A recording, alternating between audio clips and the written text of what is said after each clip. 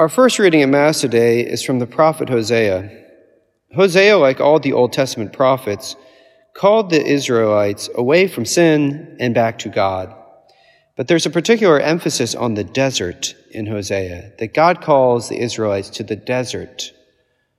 Why? Because in the Exodus, when God freed the Israelites from slavery in Egypt and brought them to the desert, God espoused the Israelites to himself. He became their God. They became his people.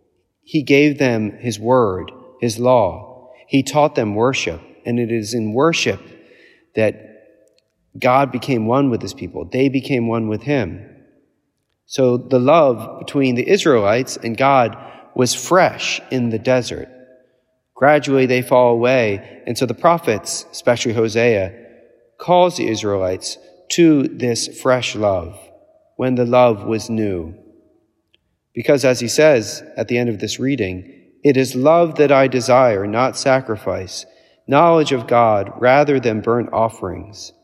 The season of Lent is like this going back to the desert. We take up the practices of fasting, almsgiving, and prayer, not to just divest ourselves of things, but to make room for God, so that we may see him more clearly, hear him, and above all, love him. Because, like the prophet Hosea says, God desires love, not sacrifice, knowledge of God, rather than burnt offerings.